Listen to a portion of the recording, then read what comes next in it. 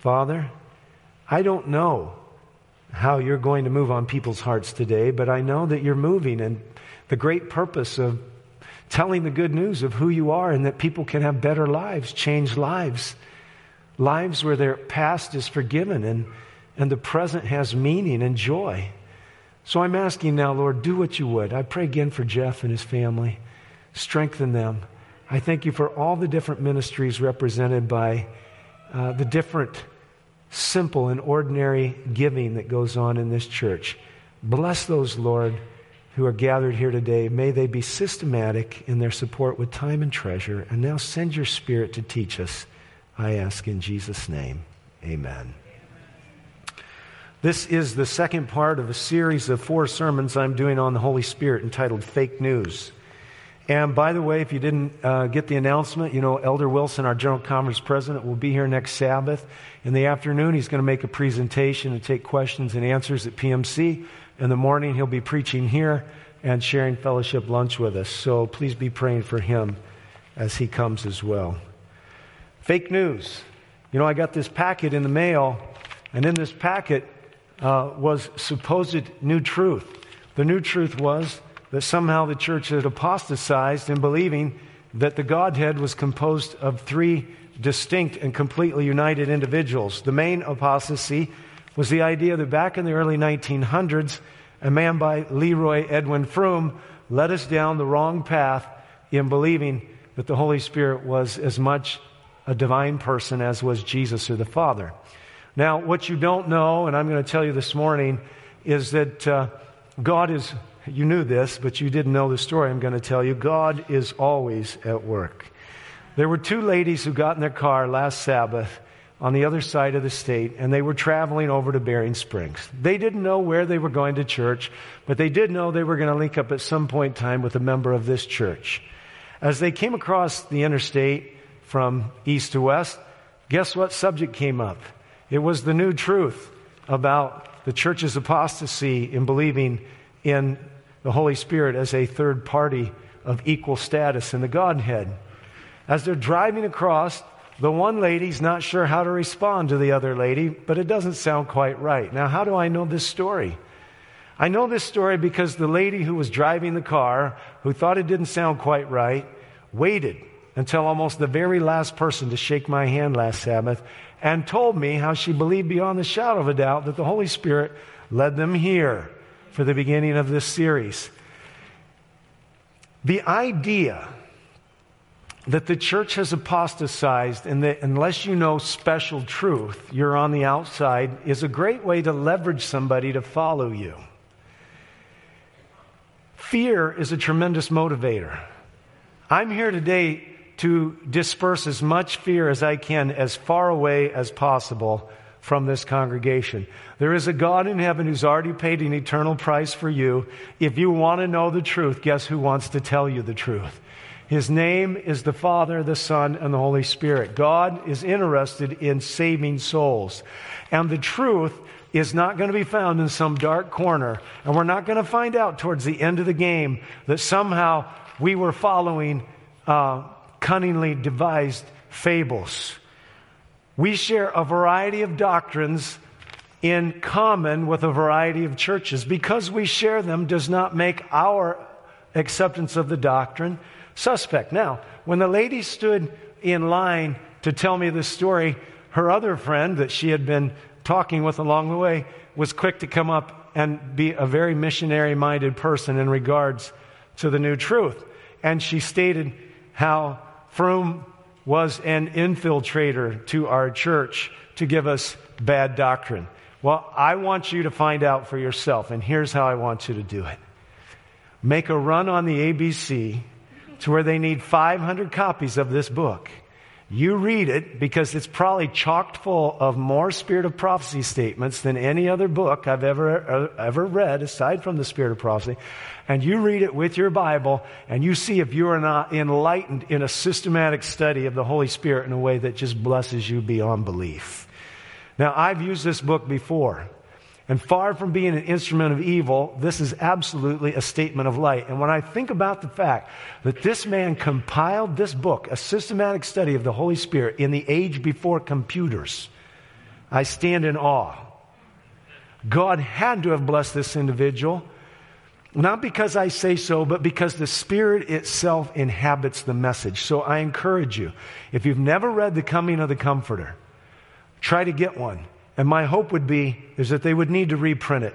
This book would bring back so much life into the power of this church that, as I quoted last week in the sermon, filled with the Holy Spirit, we would be a terror to our enemies. God bless us to that fact. Now, in the new literature is the suggestion that unless you've got the skinny on the new truth, you're going to be on the outside and you'll be duped. Conspiracies are powerful things. As a matter of fact, there's several of them in the Bible. Let's look at them. Lucifer and the war in heaven. He went around in a very underhanded way attempting to form a coup d'etat, telling everybody God wasn't who they thought they were. Be fearful when somebody tells you that something that's fairly obvious is no longer obvious, and the real truth can only be learned from that individual. Another conspiracy was in the garden. Eve at the tree. She was taken by surprise. Nobody had ever lied to her before. How about Joseph and his brothers? It was a short-lived one, but while Reuben was away, they said, let's sell him off here. And how about Nehemiah? You know, he's doing a great work, and this was a legitimate conspiracy. Run to the temple. There's a threat on your life. We'll save you. He didn't do it. Daniel in the lion's den, conspiracy or no? You bet it was. It was strategized. Daniel didn't know about it until they were standing on the street corners telling that anybody that prays to any other god except King Nebuchadnezzar, or the king I should say, is going to be thrown in the lion's den. And this was a real problem for Daniel because this conspiracy was carried out. The little horn of Daniel 7 and 8. Seventh-day Adventism understand that there will be a religious power that will enforce Sunday worship in direct contradiction to the fourth commandment, which says, remember the Lord and worship Him on His Sabbath. But this conspiracy is revealed as well. Esther and Mordecai. We have a whole book of the Bible that's about a conspiracy to destroy a whole group of people. What about Herod and the wise men? He gets them in there, and Herod says, hey, once you find out, come on back and let me know, and I'll worship with him. It was a lie. It was a hatched plan in secrecy. And how about Paul and the assassins? After Paul had been given bad advice to go in and fulfill a Nazirite vow, he's saved by the Romans, and there are a group of zealots that say they're not going to eat until Paul has been assassinated. But Paul was saved from it. And then the Pharisees and the Sadducees. They were constantly plotting the downfall of Jesus. And every single one of these has this in common. They are all conspiracies. They're in the Bible. Now, at the very end of the sermon, I'm going to tell you something else they have in common, but we'll have to wait for that. World is flat. Have you ever heard that? Ellen White heard it in her day. When at one time a brother came to me with the message that the world is flat, I was instructed to present the commission that Christ gave to His disciples. Go therefore and teach all nations, and lo, I'm with you even unto the end. In regard to such subjects as the flat world theory, God says to every soul, so what? What does that matter? Follow thou me. I've given you your commission. And then she goes on to say this, dwell upon the great testing truths for this time, not upon matters that have no bearing upon our work. Every Seventh-day Adventist needs to emblazon this in their brain. Dwell upon the great testing truths for this time. We hold 5 great testing truths. Sabbath is Saturday, the Bible Sabbath. It was before there was sin. It will be after there is sin. Jesus is coming again visibly, not secretively. It will be every eye that sees Him. Some will be glad, some will be sad. When you die, you're dead. You don't float off to heaven. You don't race into hell. You don't hang in limbo, in purgatory. The heavenly sanctuary. After Jesus died and His blood was shed for all the people of the world, He went to heaven where He is now acting as a mediator while the rest of the sin story and the exoneration of His Father plays its way out. And lastly, but not leastly, there is the great promise of a prophet in our midst, and that prophetic voice would be extra light, pointing to the Bible, who is the original light. If all were willing, Ellen White writes, all would be filled with the Spirit. Wherever the need of the Spirit is a matter of little thought of, there is seen spiritual drought, spiritual darkness, spiritual declension, and death. On the other hand, if they are connected with Christ, if the gifts of the Spirit are theirs, the poorest and most ignorant of His disciples will have a power that will tell upon hearts. God makes them channels for the outflowing of the highest influence in the universe. Doesn't matter how much education you have. The one education, though, you don't want to be without is sitting at the feet of Jesus. You don't want to be like one of these dead batteries I tried to stick in my Makita drill. You know, God gave you the ability to be filled. You're missing out on a great potential, life more abundantly. Jesus has a plan. Whenever minor matters occupy the attention, the divine power which is necessary for the growth and prosperity of the church, and which would bring all other blessings in His train, is lacking, though offered in infinite plenitude. It's the absence of the Spirit that makes the gospel ministry so powerless. Let's hit the brakes. As a church, in the last generation, we have tinkered with everything there is to tinker with. We've adjusted the valves. We've played around with all parts of the mechanism. We've tried to find a new way to worship. If it's not the mega church, it's the minor church. If it's not the great colossus, it's the little house. And everything in between. From the message to the music, to the sense that somehow it's all generationally derived. But maybe we need to stop. Maybe right now we're having a crisis of all these winds of doctrine precisely because God's driving us back to the elemental, essential component of a deeper dependence personally and corporately on Him. It's the Spirit the lack of the Spirit that makes the gospel ministry so powerless. Since when can you take the infinite plenitude of omnipotence and somehow short-circuit it and say it doesn't work? Since when? Since the Bible says, faith cometh by hearing and hearing by the word of God. And since when does the Bible talk about the message preached and how are they going to know unless someone tells it? Since when can we take the simplest methods, suggest they don't work, and come away feeling that in our education we've achieved some new superior spot of learning? What we need, what I need, what you need is that every day before I go out into the public, I say, Lord, would you send your Spirit into my heart? Would you make me ready for the people I'm going to meet, the people I'm going to serve, the people I'm going to teach, the people I'm going to heal, whatever it might be, the people whose houses I'm going to clean. Please, Lord, take me and raise me up into a pure and holy atmosphere, and may everybody notice that I've been with you. This is where the elemental essential, it's not the corporate organization. It's you and Jesus. And when you don't have time for Jesus, you've missed out on the power that makes Christianity victor instead of victim to a culture that's running it down. Learning, talent, eloquence, every natural acquired endowment may be possessed. But without the presence of the Spirit of God, no heart will be touched, no sinner won to Christ. I love the story of Gettysburg. 2 hours of excellent elocution prior to Abraham Lincoln, and yet a man sitting on a train penning that less than 200 words. And when it's all said and done, one speaker saying to another, I wish I could have said as much in the 2 hours I spoke as you did in the few minutes. There are some things that are so full of the touch and the hand of God that capture so much of what's going on. And sometimes it's not words at all. Ellen White received a letter while she was in Petoskey, Michigan, I believe 1891. I've received your letter dated June 3. In this letter you speak these words. I'm not going to read this whole slide. I'm just going to tell you that Elder Robinson didn't want to send this man out as a pastor, and he had a reason. This was the reason. My idea in reference to the Holy Ghost not being the Spirit of God, which is Christ, but the angel Gabriel. So the world is flat. You thought that was new. Well, the Holy Spirit and controversy around it's not new either. In this case, Brother Chapman, maybe Pastor Chapman, thought that the Holy Spirit wasn't the Spirit of Jesus and wasn't a divine third person of the Godhead. He thought the Holy Spirit was Gabriel. Let's read on. My brother, she writes, you've asked me candidly for advice.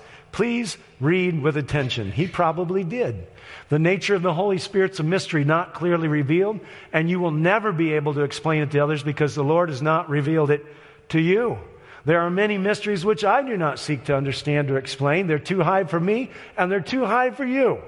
And on some of these points, silence is golden.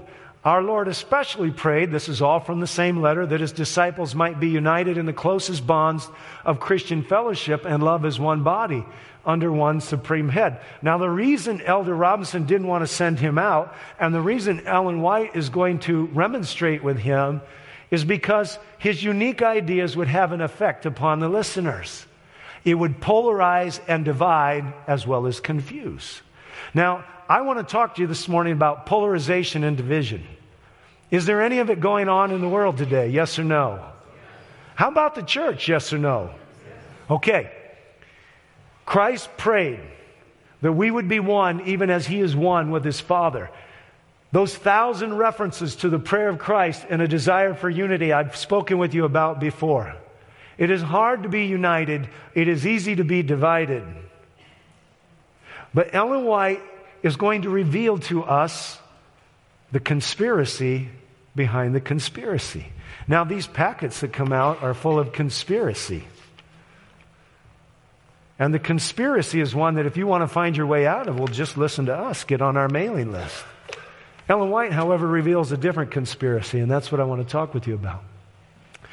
This will exist, this unity, only in proportion to the degree of their illumination and sanctification. The more fully they receive the enlightenment of the Spirit, the more nearly they will harmonize in their understanding of what is truth.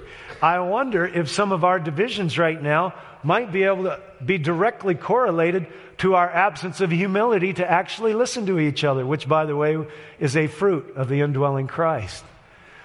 Their love, their Christian unity is an evidence to the world that God has sent Jesus to save sinners, and with convicting power it testifies that the Word of God is the safe rule of life. When we have a sweet, harmonious togetherness as a body of believers, especially as we approach the end, as the Spirit of the Holy Spirit's withdrawn from the earth, there's going to be evidence that God's in our midst, and it's going to be the fact that we're not split, fractured, and splintered like everybody else.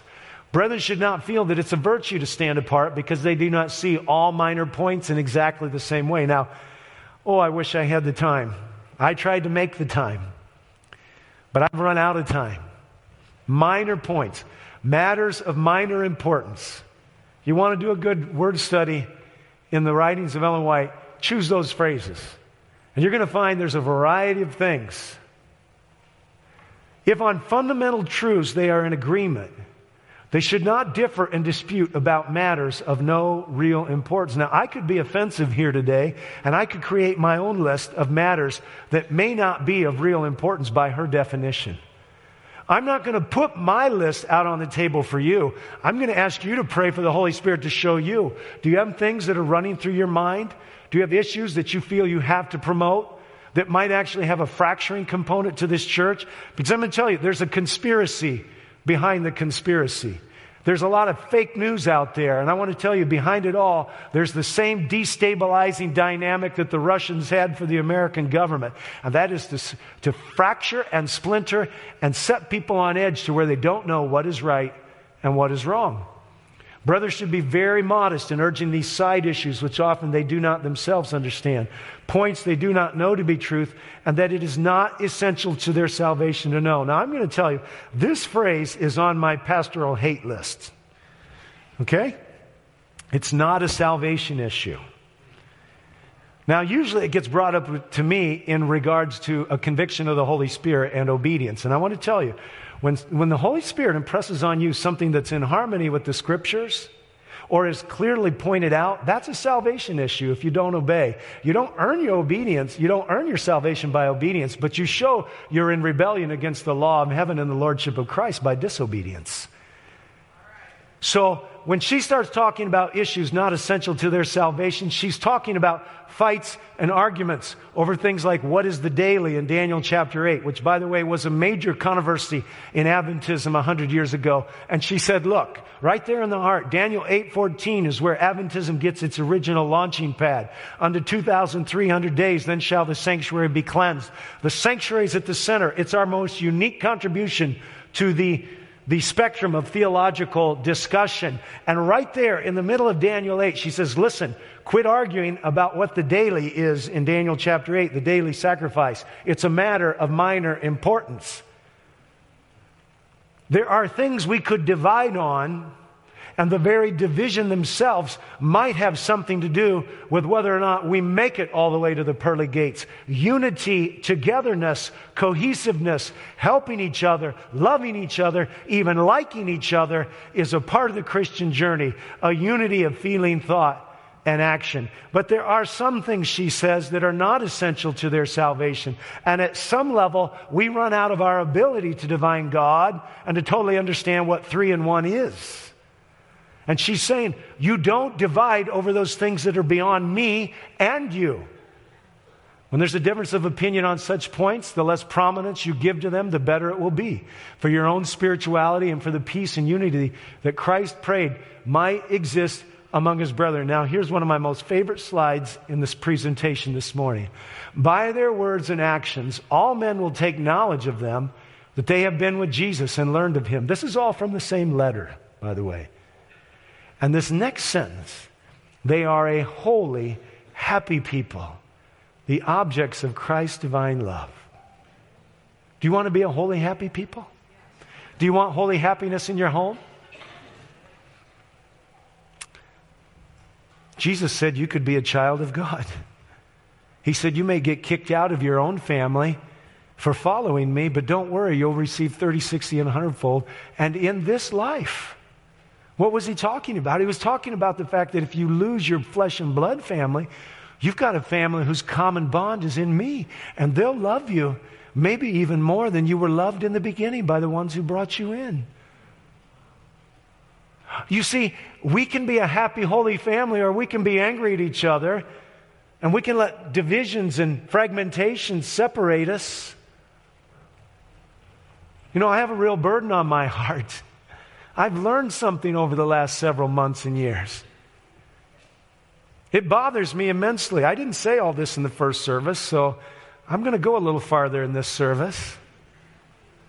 You know what? There are people that come to this church that might not like you. I'm sure there's some that come that don't like me.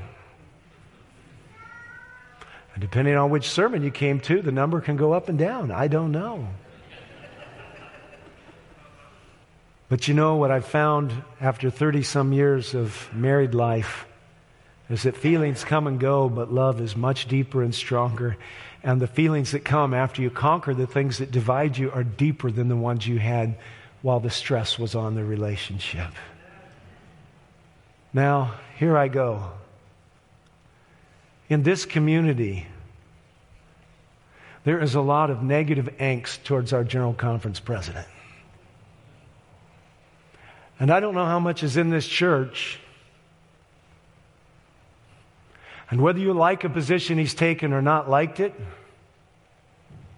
has nothing to do with the integrity of your Christian journey. You are called to love all people, especially the believers. And you are called to not revile or speak evil against anyone, even dignitaries. And Jesus himself will not find himself in an argumentation over even the body of Moses. He just says, the Lord rebuke you. Now, I'm here to tell you that it is an absolute repudiation of our Christian profession when we carry around animus in our heart towards anyone, especially a fellow brother or sister, and especially a leader. Dishonesty is the path out of the kingdom. Honesty is the path to the kingdom. And that honesty crucifies us at times, that there are roots of bitterness growing in our heart. And I want to tell you something. The scriptures are clear in the book, in the New Testament. We're to let no root of bitterness grow up in our heart. When Paul and Silas had been beaten by the Philippian jailer, they weren't sitting down in the dark cell, locked in the stocks, bruised and bleeding, complaining about how they were Roman citizens and nobody should treat them like that. They were in there singing their love for Jesus, knowing that somehow He was still with them and could fix it if He wanted or needed to. When Paul took that Nazirite vow, it was bad advice. May have come from the General Conference president of his day. We know James was probably a part of it, and probably some of the other apostles who held Paul largely responsible for the ill will that was held against him, because what was he doing out there, getting all those Gentiles coming into the church? And Paul wanted to make us one. So I don't know what's in your heart. But God knows what's in your heart. I know what's in mine sometimes. Sometimes, like David, I'm praying, Lord, search me and know me and see if there be any wicked way in me. And when He shows me something, I have a choice. Deny that I've got a problem, or say, Lord Jesus, help me. We're Seventh-day Adventists. We believe that Jesus walks in our midst through the power and the presence of the third person of the Godhead, and He comes and He convicts the world of sin and of righteousness and of judgment. Why? So that they can be brought to Christ, the one who died on the cross, and they can be set free. The only sins that will not be forgiven are the ones that are not admitted, and request is not made for the blood to be applied.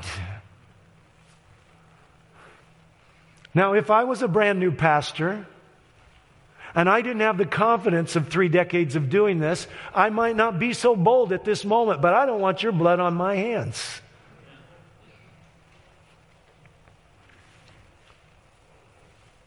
But because I mix in so many environments, it has become clear to me that aside from theological differences, there is actually a not so well hidden contempt. And I'm not okay with that because Jesus is not okay with that. And while I didn't say that in the first service, I'm saying it here. And if it's not true for you, okay. But if it is, take it to Jesus.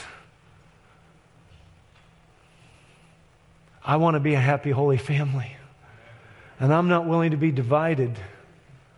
Not over this subject of the Holy Spirit or any other subject. And I know this, God has invested in the body of the church a collective understanding. Sometimes it's not even been right, but since it is the organized implementation of understanding, rather than leaving us all to do what's right in our own eyes, we've been put together in a family. It's a pod. We're on a journey to the kingdom.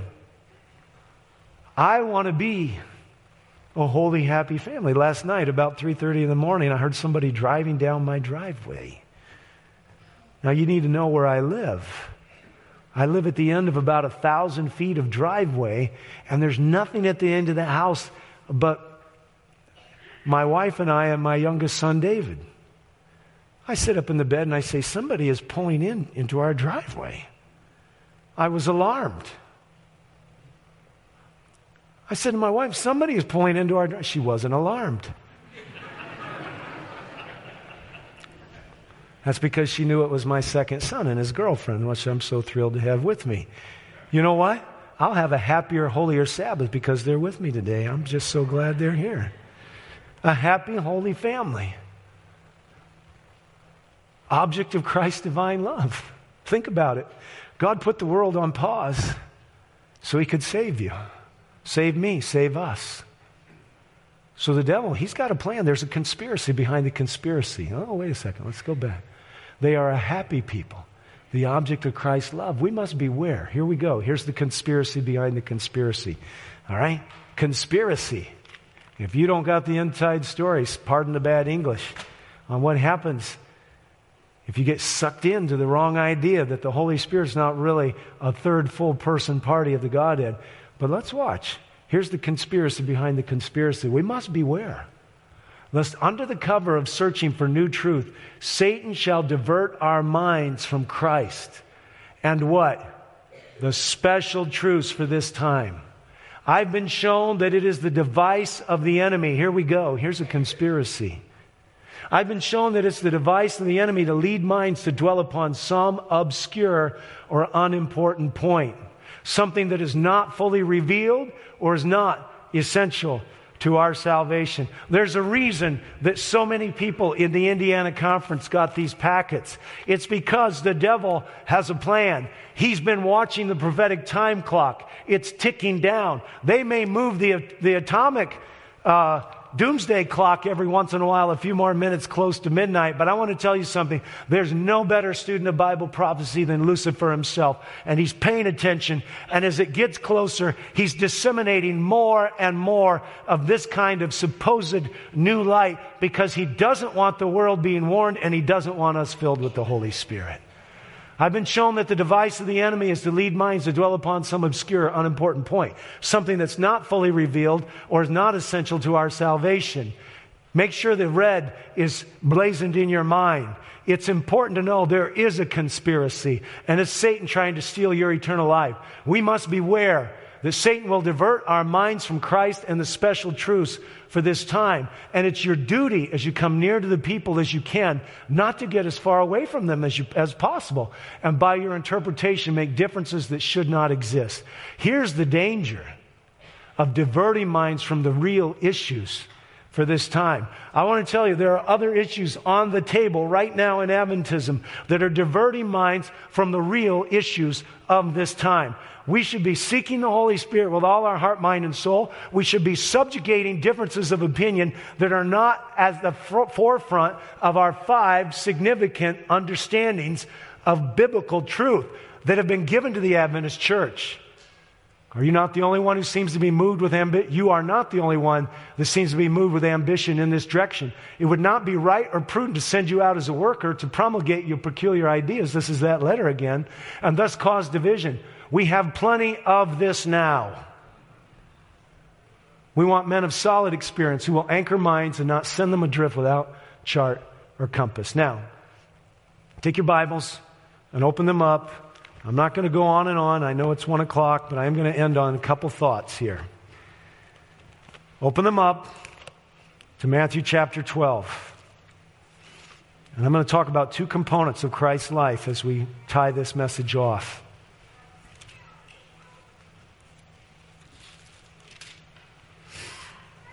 Two components. Matthew chapter 12, verse 30. He who is not with me is against me, and he who does not gather with me scatters. Therefore I say to you, any sin and blasphemy shall be forgiven people. In my Bible, I have any sin circled. But blasphemy against the Spirit shall not be forgiven. Friends, if you feel guilty because you're doing something wrong, that's a living function of a living God making sure you know He's not dead and He hasn't given up on you. The conviction of sin is the living evidence that God is still trying to reach you. What you can do is turn that voice off, and then eternal destiny is not life, but it's destruction. But what's more than that is that if you turn it off, you get a second-rate life in this life too. Because Jesus said, where I'm present, love exists in its purest forms, and you have life more abundant. Any sin can be forgiven, and blasphemy shall be forgiven, except the one blasphemy, which is finally saying to God, I will not listen anymore. Go away. Now, just to bring you back to last week, There's two problems in this packet that I've seen, and there's probably more. Problem number one is that this packet says that the Holy Spirit is actually just it's almost un-Adventist in the way it's communicated. You know, we don't believe that there's a soul living in us that got stuffed into us some point in time and flies off to heaven or hell when we die. We don't believe that. We believe you're a living soul when the breath came in and the body came to life, and you got to have both. But it's almost as in this packet that Jesus has one of those things in him, and though he went back to earth, it's still down here. That's what this packet asserts. He went back to heaven. Sorry if I said it wrong. He went back to heaven and his spirit stayed right here.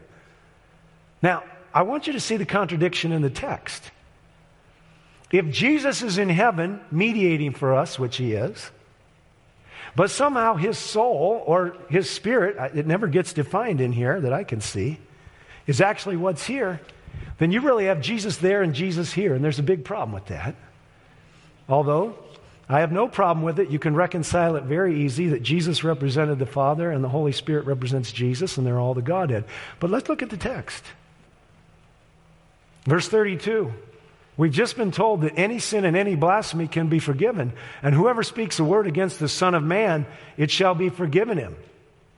But whoever speaks against the Holy Spirit, it shall not be forgiven him, either in this age or in the age to come. Now, I want to tell you something.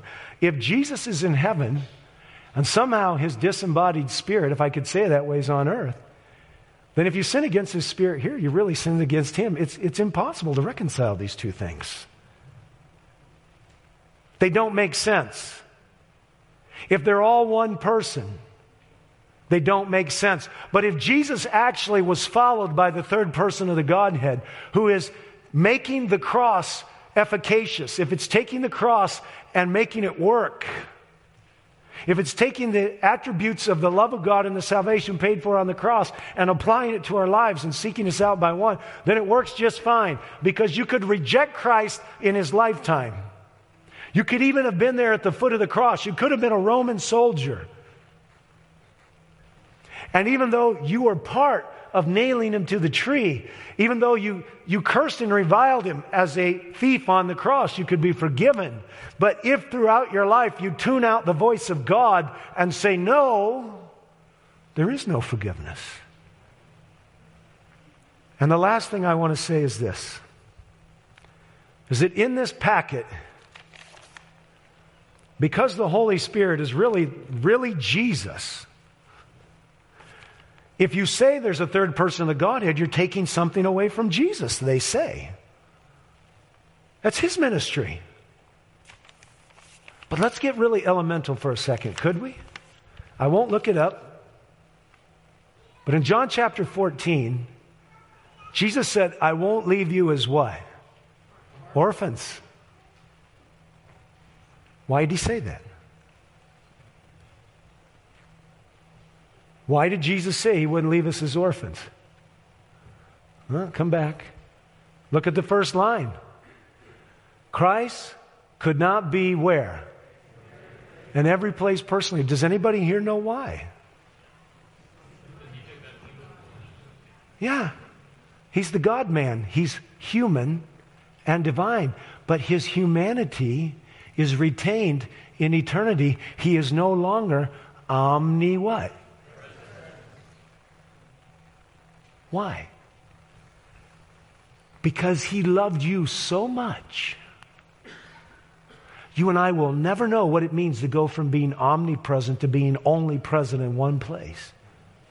But I'm going to tell you something. When you say that it's taking something away from Jesus to have the third person of God, and I'm going to tell you something.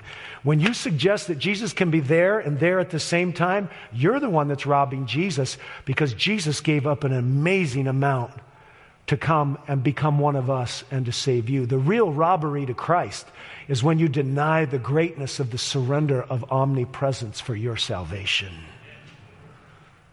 Now, let's go back over that list of all those conspiracies and see if there's one more thing that's in common. You got them in your head? Satan, Adam and Eve in the garden, Joseph, Daniel, Daniel 8, Esther, Paul, Jesus and the Sadducees.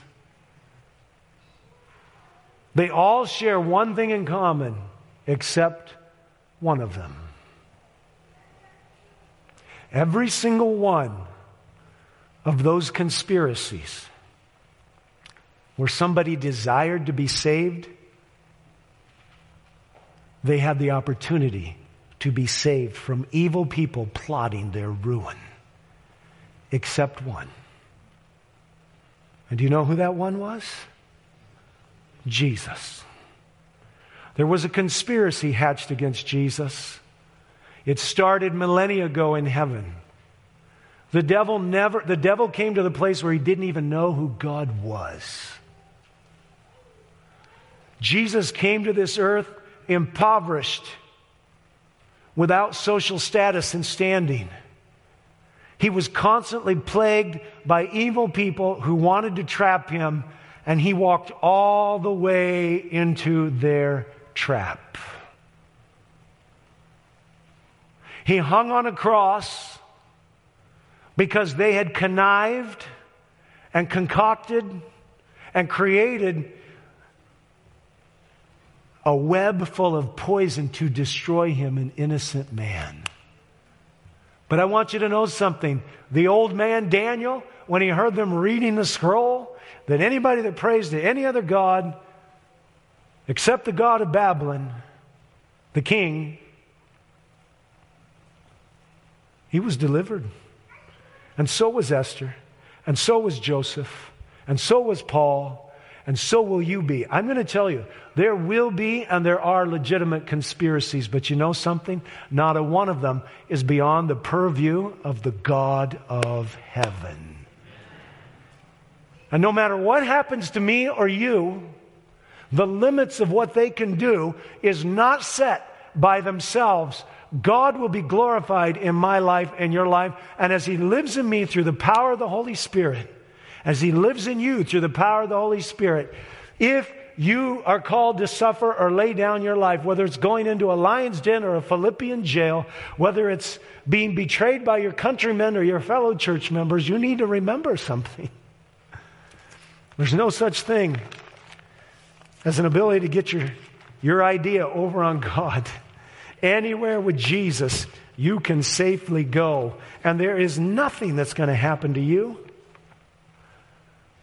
that He hasn't allowed. But I'm going to tell you this. There is a conspiracy out there, and right now it's working. So I'd like to ask you to make a decision to help me stop it.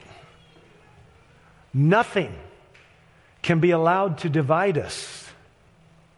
We must present these great truths which liberate the soul, glorify the Father, glorify the Son, and glorify the Holy Spirit. And on the way, they actually bring honor to the ones who share them. The conspiracy behind the conspiracies is to shut down these three angels' messages so the world doesn't know, so it's not lighted up with His glory, so that people can decide. When the door of probation closes, what's closing is the opportunity to know who God really is and to take advantage of the privilege of coming safe inside the sanctuary of the friendship of Christ. Oh, the Holy Spirit's going to be poured out in a mighty way. And minor matters are part of the conspiracy. It could be something you love to do that you're afraid the Holy Spirit's going to ask you to give up. I don't know. But friends, whether it's a theological doctrine or a pet idol, I'm appealing to you. Let the power of God set you free, and may we collectively be set free so this great gospel message can go forward as a happy, holy people proclaim the greatest truths that have ever been told. Amen. This media was brought to you by Audioverse, a website dedicated to spreading God's Word through free sermon audio and much more. If you would like to know more about Audioverse, or if you would like to listen to more sermons, please visit www.audioverse.org.